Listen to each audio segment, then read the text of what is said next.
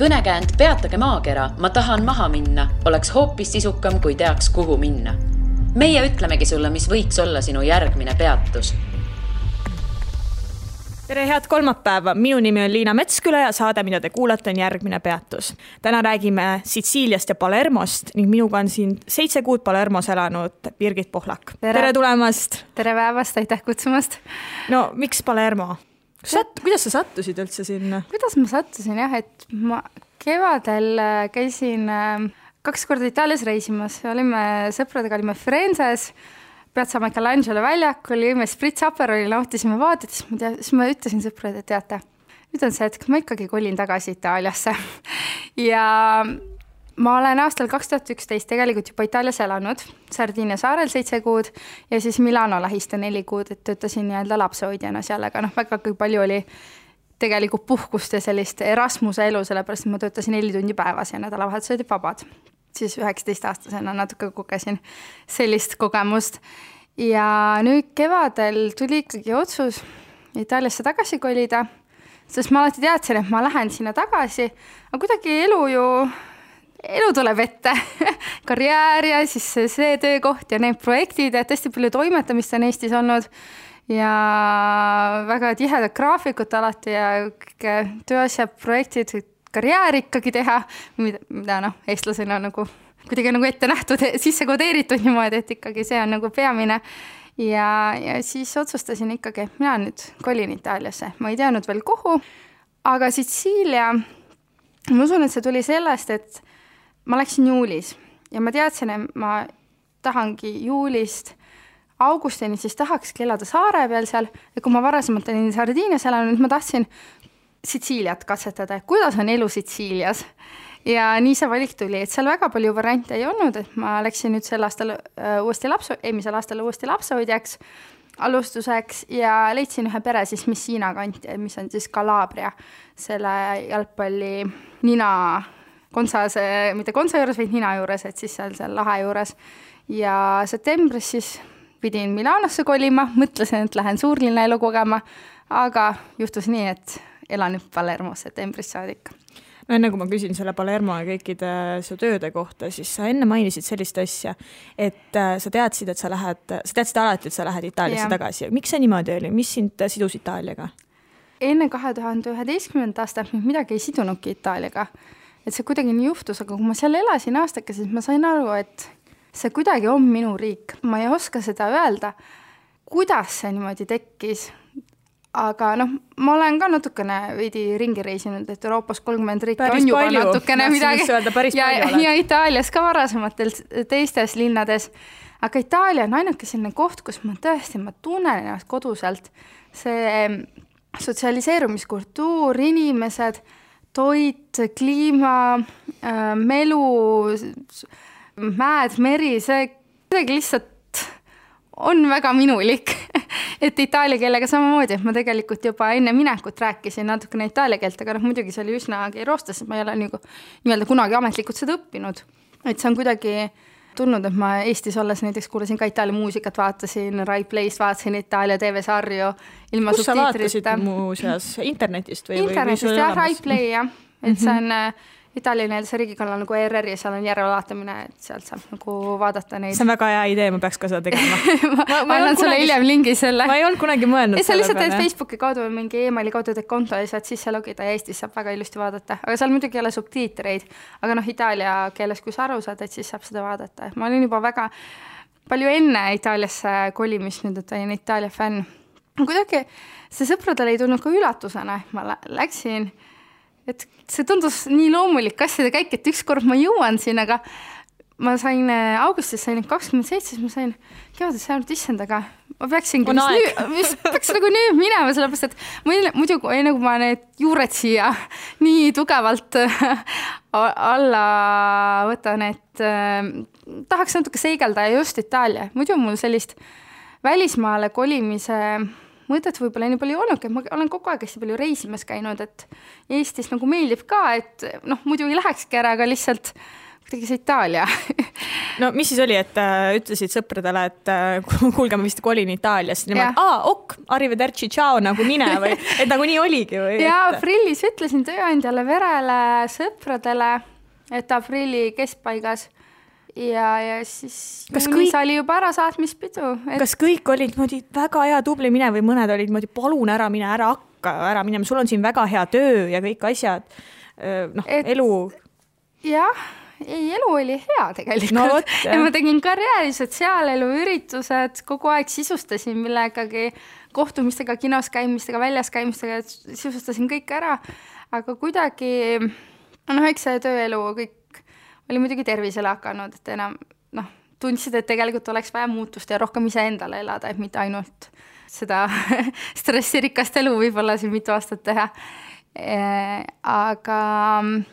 Tead, mõnele oli üllatus, et issand, kuidas sa nüüd lähed, et sa ometi karjäärialased hakkas nii ülespoole kõik minema, et just sa oled, mul nagu oli tegelikult selline töö, millest ma terve elu unistanud olin, ja ma korraldasin sellist üritust, millest ma ei olnud üldsegi kunagi unistada julenud. Kas sa tahad rääkida ka, et mis su töö oli, et võib-olla kuulaja tunneb huvi? Kui sa ei taha, me ei pea sellest rääkima. Töötasin filmivaldkonnas ja korraldasin väga suurt üritust nimega Eesti filmi teleauhinnad viimane aasta. Et täiesti see inimesed, see töökeskkond, tööfilmi inimesed, et see on kõik nii äge. See on tõesti selline töö, mida ma terve elu oleksin justkui unistanud. Ja ma olin nüüd viimased 4 aastat. Olin selles valdkonnas ja kuidagi sisemiselt oli mingi rahutus. Et ma tundsin, et mingi osa minust puudu. Ja see oli Itaalia. Ja see oli Itaalia ja nüüd ma töötan justkui lapsehoidjana, aga kuidagi elu kvaliteet on täiesti teine ja ma olen palju rahulikum sisemiselt just, et tervisega elustiil, tead, inimesed on nii teistsugused, nii avatud ja mulle meeldib selline Palermo kaos, mitte selline steriilsus, et seal et ilmselt räägime sellest ka natuke hiljem, et kuidas see linnaelu seal on, et seal ei ole kõik puhas nagu Eestis, et tegelikult Eesti infrastruktuur ja kõik on nagu töövõimalused, linna suurused, kõik on tegelikult ju super, et seal ma alati kõigile on öelnud ka, et palun tulge Eestisse, et näitan aga Visit Estonia, Visit Tallinn lehel kõiki pilte ja videosid saadan, et kõik tahaksid õudselt tulla, sest see loodus on täiesti midagi teistsugust, aga kuidagi jah, mulle see meeldib selline itaallaste kaootiline olek natukene. Kuidas sa sinna töö üldse muidu leidsid? Ühe veebilehe kaudu aupairworld.com, et selle kaudu ma kunagi läksin ka Itaaliasse, ma tegin seal veebilehe profiili, mina justkui lapsehoidja ja siis sealt on võimalik siis otsida sobivaid peresid, et paned enda vanuse, enda huvialad ja siis sealt saad otsida kas siis riigikaupa või regioonikaupa ja siis kirjutada peredega ja siis lõpuks endale nii-öelda sobiva matchi leida. Kas see on lihtne või raske? Lihtne. Ja tegelikult ma teadsin kogu aeg, ma tahan Sitsiiliasse minna ja juuli alguses tahtsingi juba minna, aga tegelikult juuni alguseks, keskpaigaks ma tegelikult ei olnud veel midagi otsinudki. Mul kuidagi jäi see natukene hilja peale, aga siis ma ikkagi leidsin selle võib-olla 10. juunil või sinna kanti leidsin selle pere Sitsiiliasse ja 4. juulil juba oli lend. Mis need tingimused on, et kas sa saad palka seal, kas nad pakuvad sulle ainult elamist ja sööki? Üldiselt on ikkagi see, et vastavalt riigiti on pandud see miinimum taskuraha, et see ei ole palk, aga see on justki siin taskuraha, mida maksavad. Üldiselt miinimum peaks olema 250 € kuus. Aga majutus on nende poolt, sa oled justkui pereliige, elab perega koos ja siis toita nende poolt väljas käimist, et kui on perekondlikud lõunad, õhtusöögid, siis ikkagi oled kaasa kutsutud, et sind koheldatakse kui pereliiget. Miks nad üldse tahavad, et keegi kuskilt Eestist tuleks nende juurde? Kas ei oleks lihtsam võtta mõnda kohalikku? Võib-olla tulevad mingisugused kultuurilised erinevused asjad?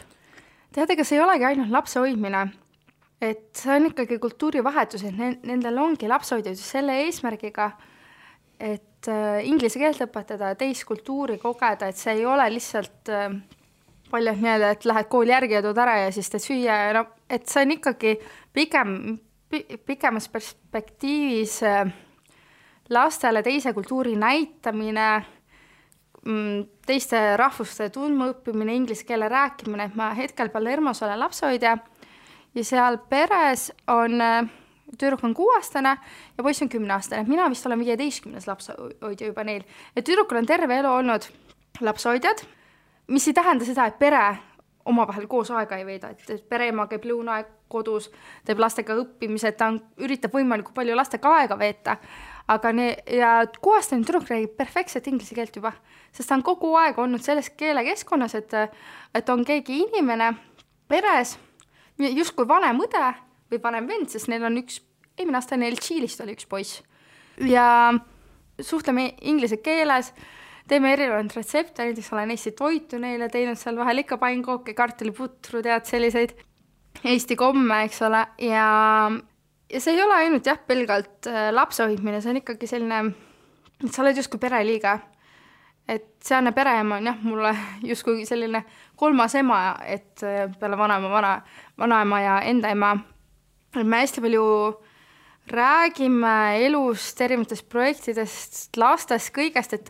isegi kui nad on tööl, siis ta alati saadab sõnumid, et kuidas sul läheb ja mis te teete, kuidas olukord on, et ma praegu hetkel olen 6 päeval on juba Eestis, ja ta iga päev on sõnumi saatnud, kuidas mul tunne on, mida ma teinud olen, et ta kogu aeg uurib, et kas mul on kõik asjad pakitud juba, et mis kell lennuk läheb, et ta hästi palju tunneb huvi ka isegi siis, kui ma seal ei ole. Et see on hästi tore tegelikult, et sind ei võeta justkui sellist töölisena, et sellist asja muidugi ei ole. Ja ma esimest korda võtsin nüüd jõulud ja aastavahetuse võtsin ka Itaalias Palermos, et oli kuidagi teistsugune kogemus. Mida sa üldse oled õpetanud lastele Eesti kohta? Peale nüüd selle, et sa oled pannkooke ja kartuliputru teinud.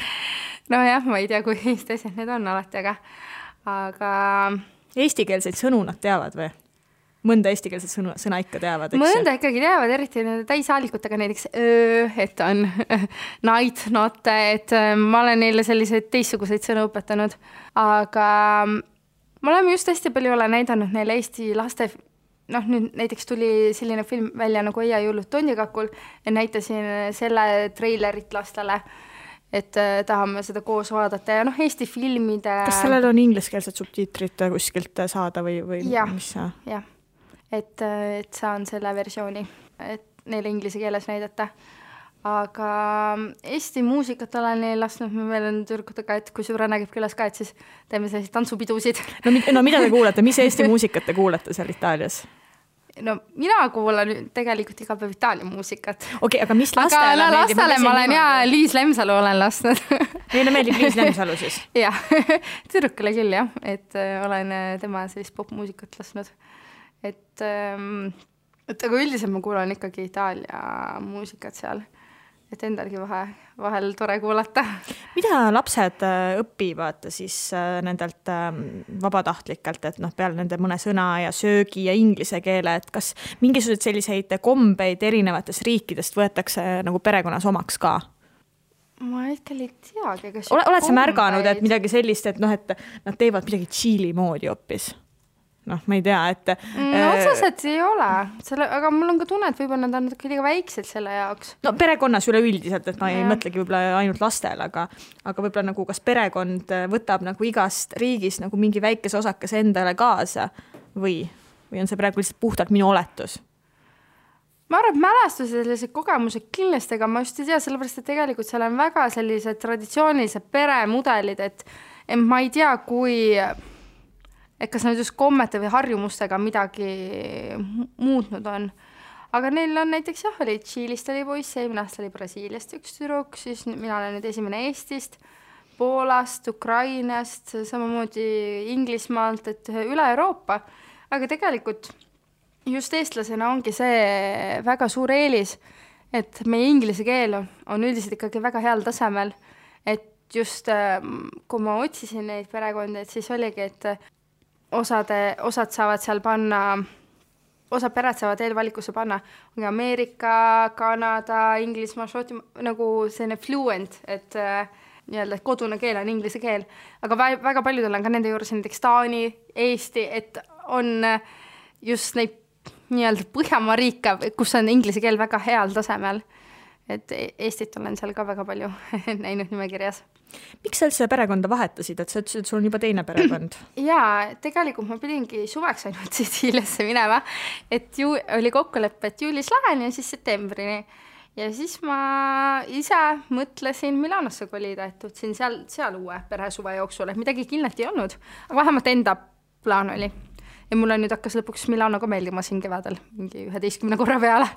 Et mõtlesin Milanosse minna, et kuna siis oli mõte, et ma tahaksin Itaaliasse ikkagi edasi jääda, et alustaks lapsehoidjana ja kuna Milanos on hästi palju rahvusvahelisi firmasid, et oleks seal juba hea kontakt luua, elu sisse elada ja siis hakata juba mõne aja möödudes erinevatesse kohtadesse kandideerima, et midagi lühiajalisemalt oli plaanis, et siis et tööle kandideerida seal. Mis tüüpi tööle, et mitte siis enam lapsehoida tööle? Jah, et ikkagi päris kontoritööle. Aga mis? No kontoritööle. Mis tüüpi? No erinevad rahvusvahelised firmad on seal, assistenteid otsivad, event manager, ürituste organiseerimised, et alguses ilmselt midagi lihtsamalt ma ei saa ilmselt ürituste korraldajaks kohe võib-olla. Kes teab, võib-olla saab. Aga seal on hästi palju rahvusvahelised firmasid Milanos, et kus otsitaksegi. Kas see on lihtne saada niimoodi Itaalias võõramaalasena tööle? Ma ei tea Itaalia selle töö kohta, kuna alati ju räägiti, et Hispaanias on juba raske. Et ma ei olegi sellega otseselt nii palju kursis, sellepärast ma olen ainult lapsehoidjana nii-öelda alustanud. Aga Palermos vähemalt, mida ma olen kuulnud, et väga raske on. Sellepärast, et kõik mu kohalikud sõbrad, kuna ma olen septembris seal juba elanud, siis ma olen ikkagi oma tutvusringkond tekkinud, omal kohalikud sõbrad. Ja paljud ju teevad juba magistrikraadi või võib-olla lõpetanud, aga väga raske pidi olema erialas tööd leida, et seal ei ole neid töövõimalusi nii palju. Et kõik on vähemalt selle Palermo ja Sitsiilia töövõimaluste üle nagu väga just pudrumägesid ei ole nagu kokku räägitud sellest, et pigem ongi, et kohalikud sitsiiliased lähevad Milanosse tööle, lähevad Bolognasse, võib-olla Põhja-Itaaliasse, Kesk-Itaaliasse või siis täiesti üldse välismaale, Inglismaale. Et selles osas ma nii palju lootusin endale ei hellita, et mul on võimalik seal just Sitsiilias Palermos karjääri teha. Muidugi ma siin kevade suve poole hakkan otsima mingeid uusi variante, et mul hetkel praegune töö on septembrini, et mis siis septembrist edasi saab. See on siis nüüd 9 kuud otsa või 8 kuud otsa, eks ju? Et ma kindlasti tahaks vähemalt otsida midagi, et äkki ma leian midagi. Alati tuleb proovida. Et ma ei välista Eestisse tagasi tulekut, ma ei välista seal töö otsimist, et ma lasen elul hetkel olla ja olen avatud kõikidele variantidele, et aga kindlasti ma tahaks vähemalt üritada Itaalias midagi leida, et peale selle lapse hoidmise, et see on lihtsalt selline, et tahtsin lihtsalt puhata natukene paar kuud, et nüüd siin hetkel olengi juba peaaegu 7 kuud lihtsalt puhanud, sellepärast, et lastega töö on ikkagi teismoodi, et see ei ole ka muidugi kerge, aga ta on nii-öelda selle kontoritööga võrreldes ikkagi väga teismoodi. Et see on nagu vahepeal on mõistusel ikka väga palju puhkust, et ei ole sellist ringi jooksmist ja ringi rapsimist. Kas lastega ei ole ringi jooksmine ja rapsimine? Ma just arvaks, et see on just eriti selline. Ega lapsed ju paigal ei püsi. Tead, mul on lapsed juba suuremad, seega minu ülesanne on üldse, ma alustan enda päeva 1-2 ajal, kui ma lähen tüdrukule järgi. Hommikul hommikul on ema? Jah, et mina olen täiesti vaba hommikuti. Alustan päeva 1-2 ajal, lähen jalutan 10 minutit kooli järgi, tuleme koju, valmistan lõunasöögi lastele, sööme koos lõunas, teeme õppimisi ja siis 2 korda nädalas on tüdrukul huviring, tantsimine ja 3 korda nädalas on poisil huviring, et siis jalutamegi siis trenni, ootan seal, samal ajal kui poisi võivad trenni, et läheme tüdrukuga kuuma kakaod jooma, et lähme kohvikusse kuskile, jalutame ringi, käime oleme uisutamas käinud, raamatupoes, käime raamatut lugemas, et selle nagu selline raamatukogu osa.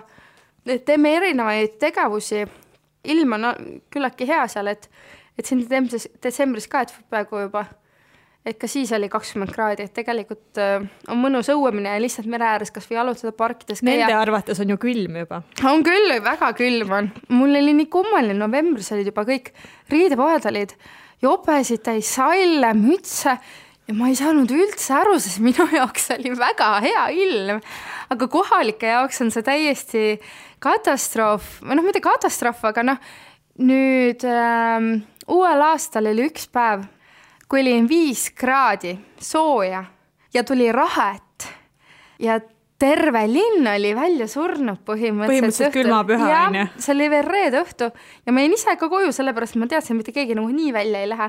Ja kõik lehed olid seda, kirjutasid selles.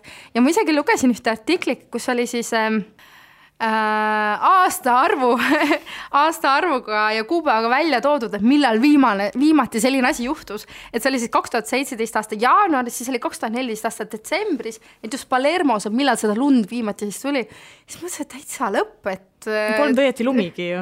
No see ei olnudki lumi ega rahe. No muidugi linnast välja, seal mägesid on palju ja seal ikkagi saab isegi suusatamas käia ja on ikka korralik lumimas, mitte nii nagu Eestis, aga linnas seda nagu juhtub väga-väga harva, nagu sealt aastaarvude pealt oli võimalik näha, aga jah. Mina mäletan seda, et kui ma olin 3 kuud mõni aasta tagasi Sitsiilias ja ma läksin oktoobrikuu, vihma sadas on ju, aga soe oli väljas ja ma läksin plätudega välja, mind vaati nagu hullu, et nagu mis mõttes lähed oktoobris plätudega välja, aga reaalselt oli soe ju.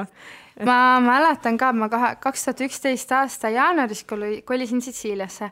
Ma mäletan, siis oli ka 17 kraadi, 15 kraadi. Meil veebruarikuus oli juba üks grillipidu ühel katusel. Ma läksin ka baleriinadega. Läksin siis jaanuari lõpul. Veebruari algus läksin siis linna, toidu kohta, läksime perega välja.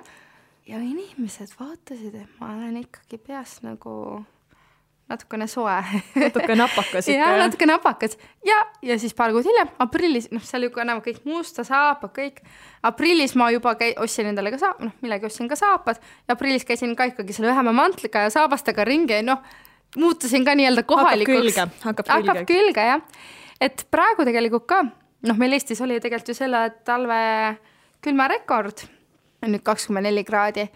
Aga hetkel siin paar päeva tagasi, kui ma olin veel Sitsiilias, et siis oli meil 15 kraadi sooja, mis kohaliku jaoks on väga külm, aga ma mäletan, kui ma juulis kolisin sinna, siis oli muidugi 35 kraadi.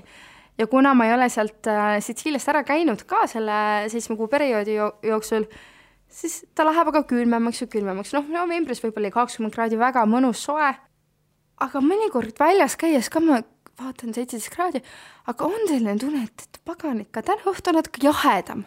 Et selline tead siis kohalike sõpradega, et ikka täna oli seda tuult oli natukene palju, et natuke niiskan juba, et mul natuke on külm ja ma ise räägin ka niimoodi. Ja siis ma mõtlen, et issand Birgit, lõpetanud ära, see ei ole küll mingi talv, et ma olen ikka eestlane ja ma ikkagi jään ka eestlaseks, et kui ma saan siin selle -20 hakkama, siis ei ole 17 kraadi jooksul ka väga, ei ole nagu mõistlik vinguda, et et täna oli ikka natuke külmem, et siis ikka mõnikord saad aru, et oot, tegelikult ei ole vaja.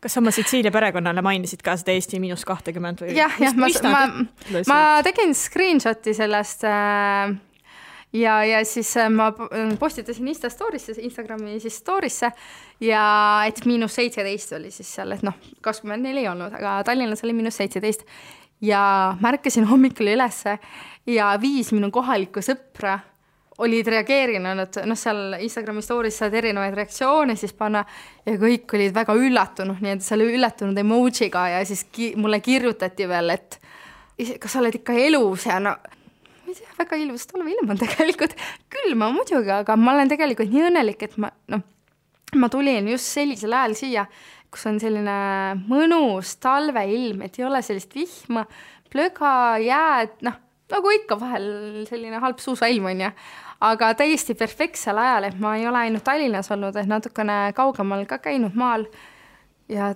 sa näed, kuidas kõik puud on sellise lume all ja lihtsalt nii ilus on vaadata seda. Sa hindad seda, kui sa oled ära olnud. Jah, et nii ilus on seda vaadata, et muidugi külm on, et ma olen haigeks jäänud, ma enda hääle ära rääkinud ja väga-väga külm on, aga talvemantliga ja kinastega lihtsalt näol on külm, et muidu saab hakkama. Okei, jätame selle ilma sinna, kus ta on praegu. Me saime aru, et itaallased peavad eestlasi hulludeks, kui meil nii külm on, aga sa mainisid enne sellist asja, et itaallastel on väga tugevalt traditsiooniline peremudel. Mida sa silmas pidasid sellega? No millised on itaallaste perekonnad? On mamma seal põhiline, eks ju? Väga emotsionaalsed, kui sa mõtled, et vahepeal issand, nemad küll korgivad ja sõimab nagu, aga tegelikult nad räägib väga rahulikult, lihtsalt see on nende rääkimise maneer. Et suvel oli meil jah, et oli siis see, kogesin seda vanaema elu, kes elas meil siin lähedal 15 minuti kaugusel, et tema kõik lõunasöögid, õhtusöögid väga palju kokkas, tema pühendaski oma selle pensionäri elu siis tegelikult lastele ja lastelastele kokkamise peale. Ja seda tuleb ju kiita meeletult, kui sa lähed ikkagi itaallase juurde sööma, siis sa kiidad lõputult sa sööki. Ma vist ei olnud elus nii palju söönud, kui ma sel suvel sõin iga päev, esimene käik, teine käik ja lihtsalt need toidud ma ei ole ka kunagi nii head toite söönud, kui ma olen siin Sitsiilias söönud. Et see on ikka täiesti teine kogemus, et ma mäletan ka, et varasemalt oli lõunapaus ikka kiiresti arvuti taga või kuskil kiiruga, tööd on vaja ikka edasi teha või ikkagi ei olnud nii oluline vähem minu jaoks. Aga seal lõuna 2 tundi, õhtusöök 2 tundi, see on selline püha koht, kellegi üle telefonid jälle laua taga. Terve perega sa oled lõunasöögi lauas, oled koos, õhtusöögi lauas oled koos, tihti peale isad jõuavad siis alles õhtusöögiks koju ja see ongi see hetk, kus terve pere saab koos olla, rääkida möödunud päevast, järgmisest päevast ja lihtsalt nii-öelda jutustada. Aga see on muidugi huvitav.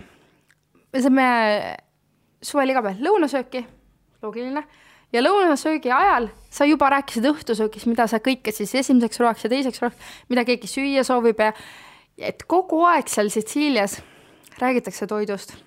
Ja minu jaoks oli see täiesti midagi uut, aga ma olen õppinud toitu palju rohkem hindama ja need maitsekogemusi ja kõik, et seal see toidukultuur on niivõrd oluline, et see on täiesti midagi teistsugust. No Sitsiilias ei ole ju ainult pitsa ja pasta, mis on meil, mida me kujutame alati Itaalia kohta ette, et tegelikult on ju hästi populaarne Palermo tänavatoit. Väga hea.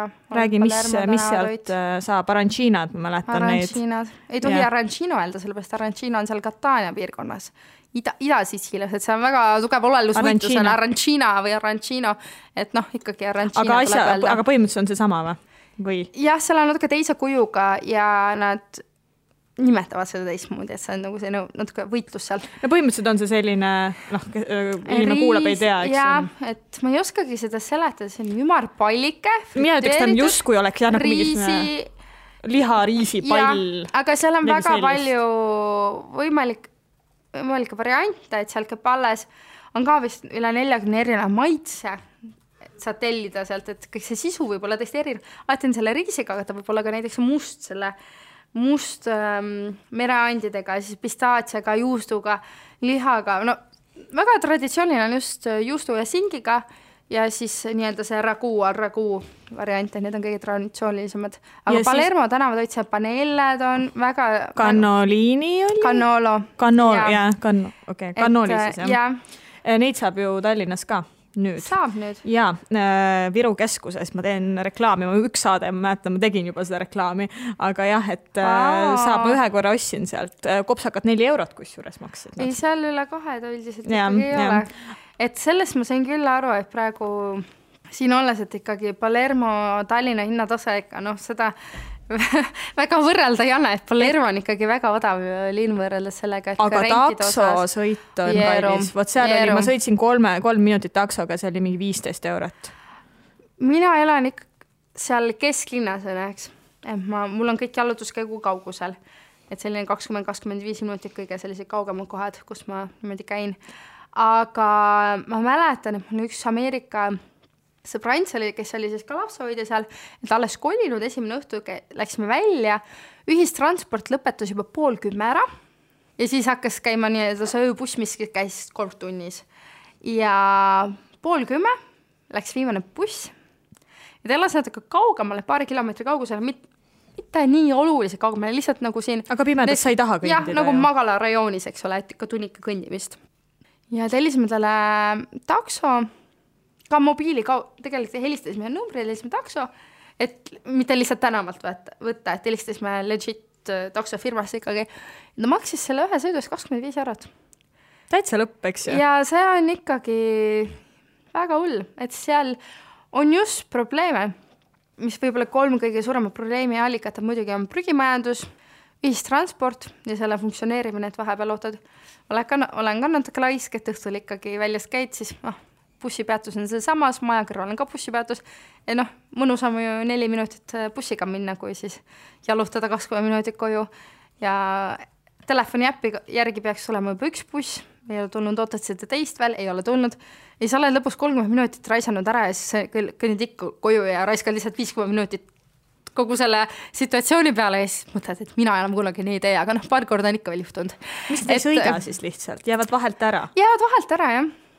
Ja kõigi jaoks on okk? Itaalia. Jah, aga ja 3. on siis see prügi, transport ja just bürokraatia, aga mul ei ole sellega nii palju kogemus, sest ma ei ole seal nagu ajanud neid asju. Aga tegelikult minu sõbrad, kui me väljas käime, kõik on autodega ja seal sõidetakse siis varahommikul siis ikkagi autoga koju. Või rolleriga. Jah, Vespa või siis motoga, jah. Et kambakesi siis, et kes on siis kaine autojuht või kes joob siis nagu vähem mingi õlu või midagi sellist. Et seal tegelikult ei jooda alkoholi niimoodi nagu Eestis, et Eestis on ikka väike nagu vein on ainult. Et mõnikord läheb pidu niimoodi, et nagu homseki ei oleks, eks ole. Aga just ma räägin siin meestest ja üleüldiselt on ju, et kui ikkagi peoks läheb, siis ikka läheb.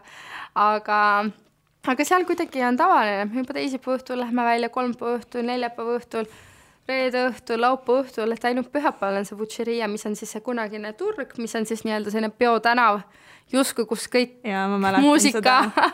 muusika paneks mängima paarid, et ja selline Piazza Sant'Anna väljak, kus kõik käivad, et seal on pigem selline seltskondlik, et lähme välja pärast õhtusööki või siis hiljem ja kambakesi saadakse kokku ja lihtsalt jutustatakse ja nähakse tuttavaid, räägitakse juttu ja isegi seda võib kellel hiljem teha. Muidugi siis see õlu või mingi selline väike tšiketo, väike shot nagu kulub sinna asja juurde, aga see välja minnakse natukene teisel eesmärgil, et siin natuke Tallinnas või Eestis peab natuke planeerima, kellega sa lähed, kuhu sa lähed, aga seal on kuidagi hästi palju spontaansust on hästi palju kuidagi. No aga miks siis ei ole niimoodi, et itaallased ei joo ennast niimoodi täis nagu eestlased? See on kuidagi see kultuuri osa, mis ma ennem just rääkisin nendest peretraditsioonidest, et traditsioonist Itaalia perest. Et see on kuidagi kultuuri osa, et ma mäletan, ma Sardiinias elasin siis pühapäeval lõunasöögi juurde kell 1. Päeval oli väga normaalne juua pelega siis pudel veini ära toidu kõrvale, et toidu nautimiseks. Et veini juuakse pigem ikkagi toiduga, mitte lihtsalt juueta pudel veini. Aga see on kuidagi nagu selline kultuuriruum on teistmoodi. Et seal juba tegelikult lubatakse nooremana, et ongi, et võta siis toiduga naudi seda. Kui vanalt on okei seal juua? Ei tea. minu poiss on 11, et tema ei ole kordagi nagu sellist asja teinud, et ma no see oleks juba päris hull, kui 11 juba prooviks. Mul eelmises peres tüdruk oli 14-aastane, aga ta natukene võis siis seda punast veini võtta ja koos puuviljadega siis nagu nii-öelda sangria, et siis õhvel õhtusöögil ikkagi nagu tahtis katsetada seda, et siis nagu võis, aga see 14 on selline nagu üldine norm või keegi kuskil kuuleb 14, on kohe skandaal majas? Või on pigem selline tundub nagu, et et võid pigem nagu ikkagi alustatakse nagu hiljem arustatakse seal ikkagi. Aga jah, et seda ma ei tea, mis pereõhtusöökidel, aga pigem võib-olla et siis perekondlikult siis tarbitakse seda.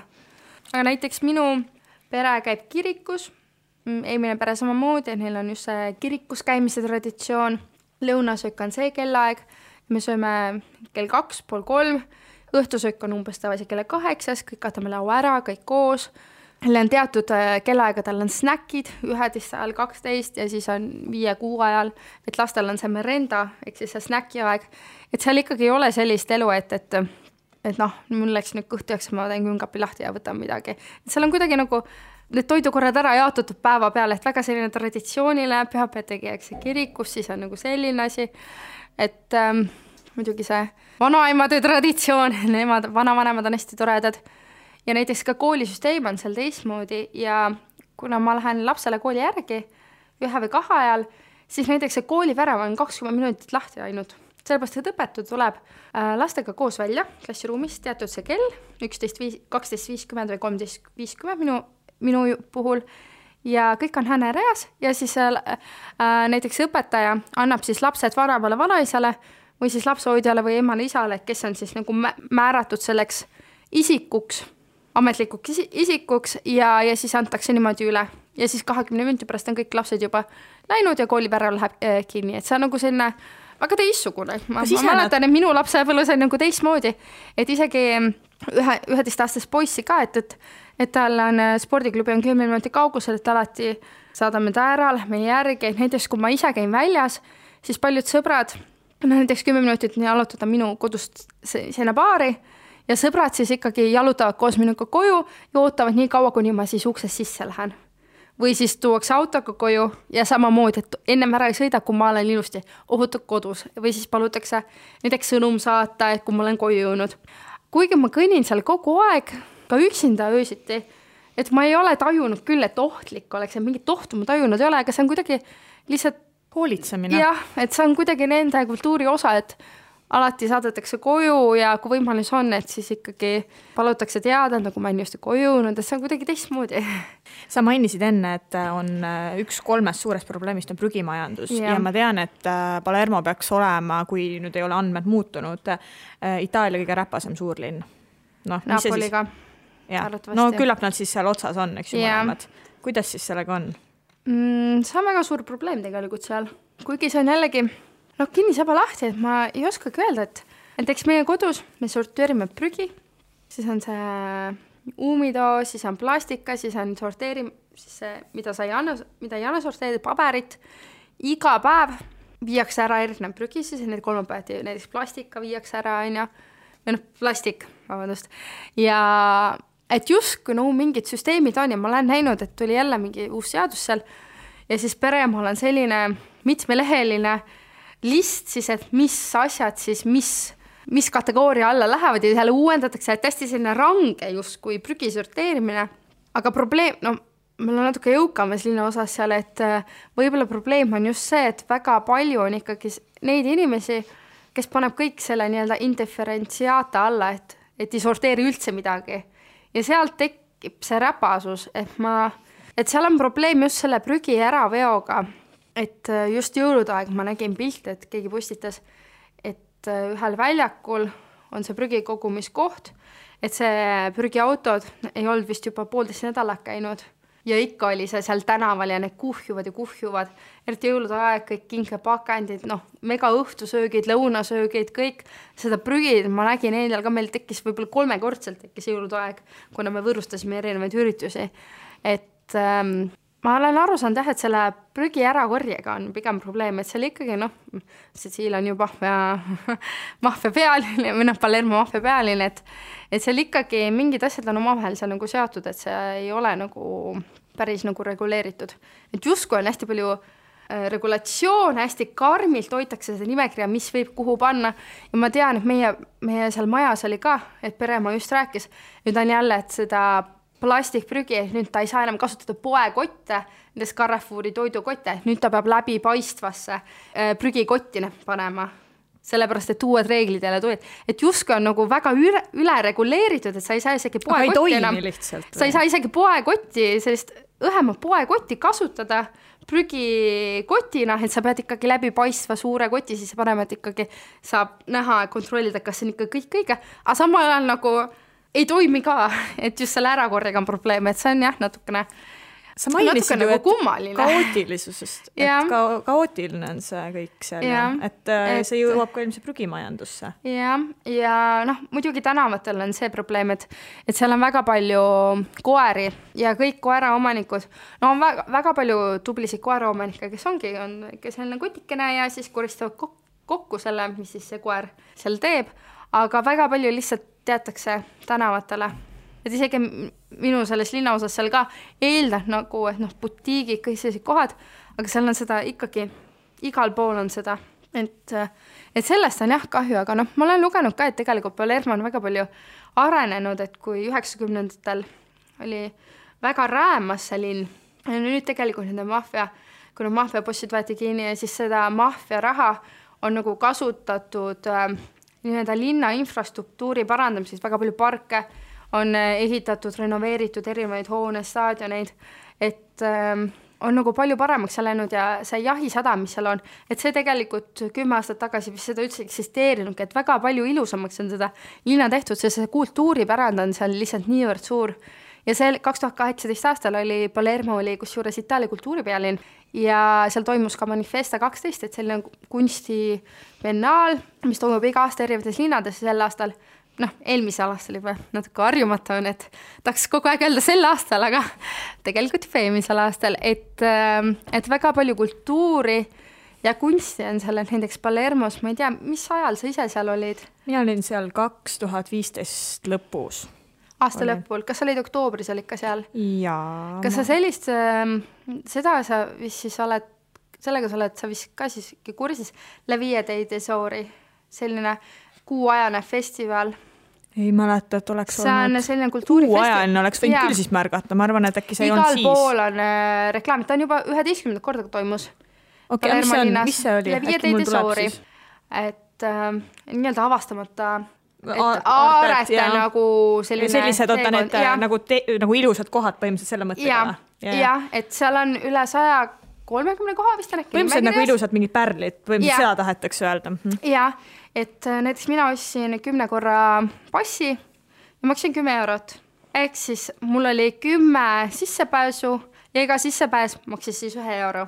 Ja ma käisin nii paljudes erinevates kohtades seal ja seal on võimalik siis selle festivali raames peamiselt on ta nädalavahetustel ja osades kohtades tuleb ette broneerida ka, aga selle raames on võimalik külastada ka neid kohti, mis on tegelikult eravalduses ja mis ei ole üldse avalikkusele ülejäänud aasta avatud, et see on ainuke kord, kui on võimalik seda seal käia, et hästi kiht, et see kuidagi paneb kohalikke ka rohkem nii-öelda ringi vaatama, siis avastama neid Palermo pärle, et kui sa võib-olla muul ajal oled seal võib-olla terve elu elanud, et siis sa kuidagi, see tundub nagu unustuste hõlma vajuma. Aga Tallinnaga on täpselt samamoodi, kui ma olen Tallinnas või olen Tartus pärit, nii et tegelikult ega ei käi ju. Jah, et see festival on hästi populaarseks muutunud, et kõik need kohalikud siis ka lähevad ja avastavad seda ilu, mida tegelikult see Palermo pakub.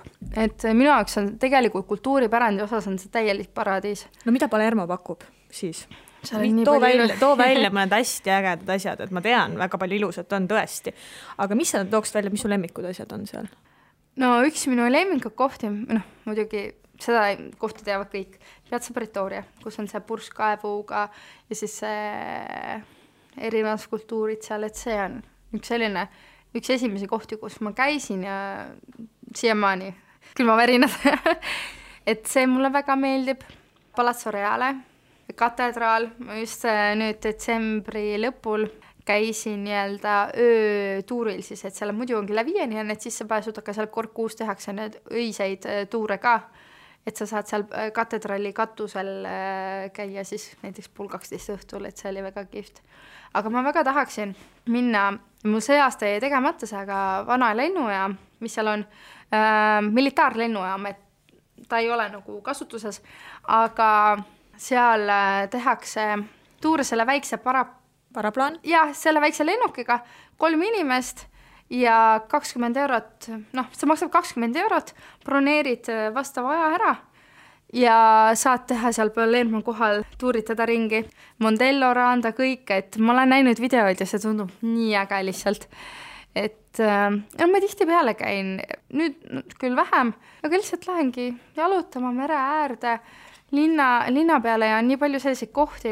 Lihtsalt on ilus vaadata, ei peagi vaatamisväärsus tegelikult olema. Ma satsungi sisse palju kohad on tegelikult tasuta ja nüüd ma tahaksin väga botaanika aegada minna, aga ma tahakski natukene soojemal ajal minna, kus on mõnus jalutada seal.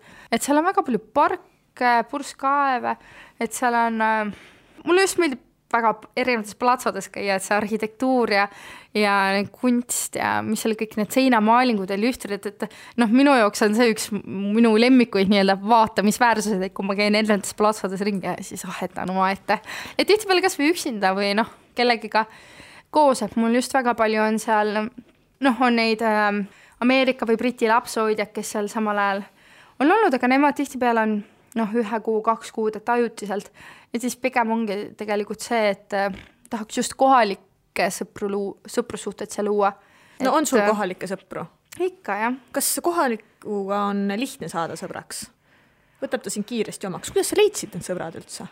Ma tutvusin kõigepealt selle Ameerika tüdrukuga ja hakkasin temaga väljas käima ja kuidagi need lapsehoidja sõbrad ja kuna me nendega käime väga palju väljas, siis sealt Vutsiria tänaval Piazza Sant'Annal on väga palju kohaliga tutvust. Et sellised poiste kambad, poiste tüdrukute kambad, et pigem sellised seltskonnad. Aga pigem jah, miskipärast kõik on kuidagi mehed alati, nendega on palju lihtsam nagu suhelda. Oota, praegu mul tuli selle meeste kommentaariga meelde. Tüdrukutega on palju keerulisem leida kontakti. Seda nagu nii, aga minu Itaalia ülemus ütles sellise asja peale. Itaalia mehed, need ei taha sinuga sõbrad olla. Ei no. Kuidas on? On? Ikka tahavad olla. Sellepärast mul on osad sõprussuhted juba siin septembris saadik ja iga päev jutustame ja käime sõprade seltskonnaga väljas, et ma ei tea, see on kuidagi selline iganenud arusaam kuidagi, et No mina mäletan, et tookord leidis küll tõestusse, et pigem ta ikkagi niimoodi on. Aga ei saa ilmselt 100%, ei saa kunagi 100% öelda, et jah, need on toredad seal küll, et vahepeal natuke tüütu ka seal Vutsirias käia, et kuidagi osa natuke sellised nagu tahavad rääkida, aga mina nagu väga nendega rääkida ei taha. Või meie seltskond väga rääkida ei taha, et seal üldiselt ikkagi mõned õlud ja need tehakse, aga mõned on ka rohkem sellised, et võib-olla kes on natukene rohkem ja natukene sellises natuke ebastabiilsemas olekus, et see väga nagu ei paku huvi selline asi, aga me käime tavaliselt kambakesi, käime väljas, meil on oma selline sõprusseltskond seal tekkinud, kus enamad on ikkagi poisid, aga et ei ole raske ausalt öeldes väga tutvusi luua, aga samas on ka see, et võib-olla need sõprussuhted on ka teissugusemad. Ma Eestis käisin, et ma sain nende sõprade kokku ja mul oli nii hea meel neid näha, et kuigi me ei ole nii tihti võib-olla suhelnud seal olles, et ma ise ei ole kuidagi võib-olla enda Eesti sõpradega väga suhelnud, et ma olen üritanud seal kohalikega kuidagi ikkagi nagu sisse sulanduda rohkem, et on nagu need sõprussuhted nagu on nagu tagaplaanile mulle endal jäänud praegu. Aga see on ikkagi teistmoodi, kui sa tead inimest võib-olla 8 aastat, 10 aastat, sa tead ikka süvitsi inimesi, aga seal on sellised nagu lihtsamad suhted. Et mis täna õhtul tee, lähme välja, lähme sinna kinno, teeme midagi seda, aga sellest, kui kõigil on nagu aega, et siin Eestis võib-olla ma pidi mitu nädalat ette planeerima, me lähme siis näeme, kuhu me läheme, aga seal on nagu kõigil aega. Et seal kuidagi nauditakse seda elu võib-olla rohkem, võib-olla see karjäär, et nagu tööd tehakse ikka, aga see kuidagi võib-olla vahel ei ole nii oluline äkki neile, et seal, et oluline on see söök ja pere ja sõbrad, et see on nagu täiesti topis ja siis hästi palju aega veedetaksegi sõpradega. See on kuidagi täiesti teistmoodi võib-olla eestlasena oli natuke kummaline algus, et issand, mul on nagu nii palju vaba aega ja mul on nii lõbus kogu aeg, et issand, kas mul on midagi viga või kuidas ma nii palju kuidas ma nii õnnelik saan olla. Itaalias on mõnus elu, võime niimoodi öelda. Jah, et mulle hästi meeldib seal ja mu endal on nagu see vaibleb rohkem peale, et Eestis on mul hästi ägedad sõbradega lihtsalt Eesti ühiskond kui selline on tegelikult natuke rohkem kinnisem, et me oleme lihtsalt inimestena väga erinevad, me oleme individualistid rohkem ja seal on lihtsalt see, et seal on väga see grupimentaliteet. Ta on lihtsalt teistsugune ühiskond ja seal on nagu see olulisem. See on jah, vahel ikka tavan ennast mõtlemast, et issand, et mul siis nii lõbus kogu aeg olla. Et väga tore on, et kuidagi kergem on olla seal, et mulle jah sobib seal, et ma tean, mul on kogu aeg Itaalia väga meeldinud ja mul on nagu väga kodune tunne olnud, aga kuidagi Palermoga on nagu, ma olin 2 päeva seal olnud ja ma sain aru, et täitsa lõpp, see on kodu, sest ma olen varasemalt Euroopas ringiris, ma olen Itaalias, tegelikult Põhja-Itaalias väga palju tuuritanud, et lõunas nii palju ei olegi, et Mandri Itaalia osas on Rooma kõige lõunapoolsem koht, et vahel kohalikuga nagu räägin, et ma isegi olen nagu vahepeal kohalikest rohkem nii-öelda Itaalias ringi käinud või rohkem tean Itaalia muusikast või midagi, siis sa nagu mõtled, et ma vist olen natuke fanatt, on ju, aga räägin, et seal on see kontsert, mu pere küsib, kuidas sa tead nii palju, mis kontserdid või kus, uurin ja tahan minna, et nagu enda mingi selline sisemine põlemine on rohkem nagu sellega, et jah, et siis, aga vahel nad ikka üllatavad, et issand, mis sa siia nüüd Palermosse tulid. Näiteks üks sõbranna oli 2 kuud oli seal ja ma Londonis pärit, et ta tuli Palermosse lapsehoidjaks 2 kuuks. Ja kõik oli nii šokis, et sa oled ju Eestist ja Londonist ja üks on New Yorgis sealt, et mis te siin Palermos teete, et nende jaoks on nii kummaline, sest nad kõik ju tahavad välja, ainult minu just see töösituatsioon, mis seal on, et tööd ei ole ja tahavad minna Põhja-Itaalias või välismaale leida mingi projekte, mingit tööd.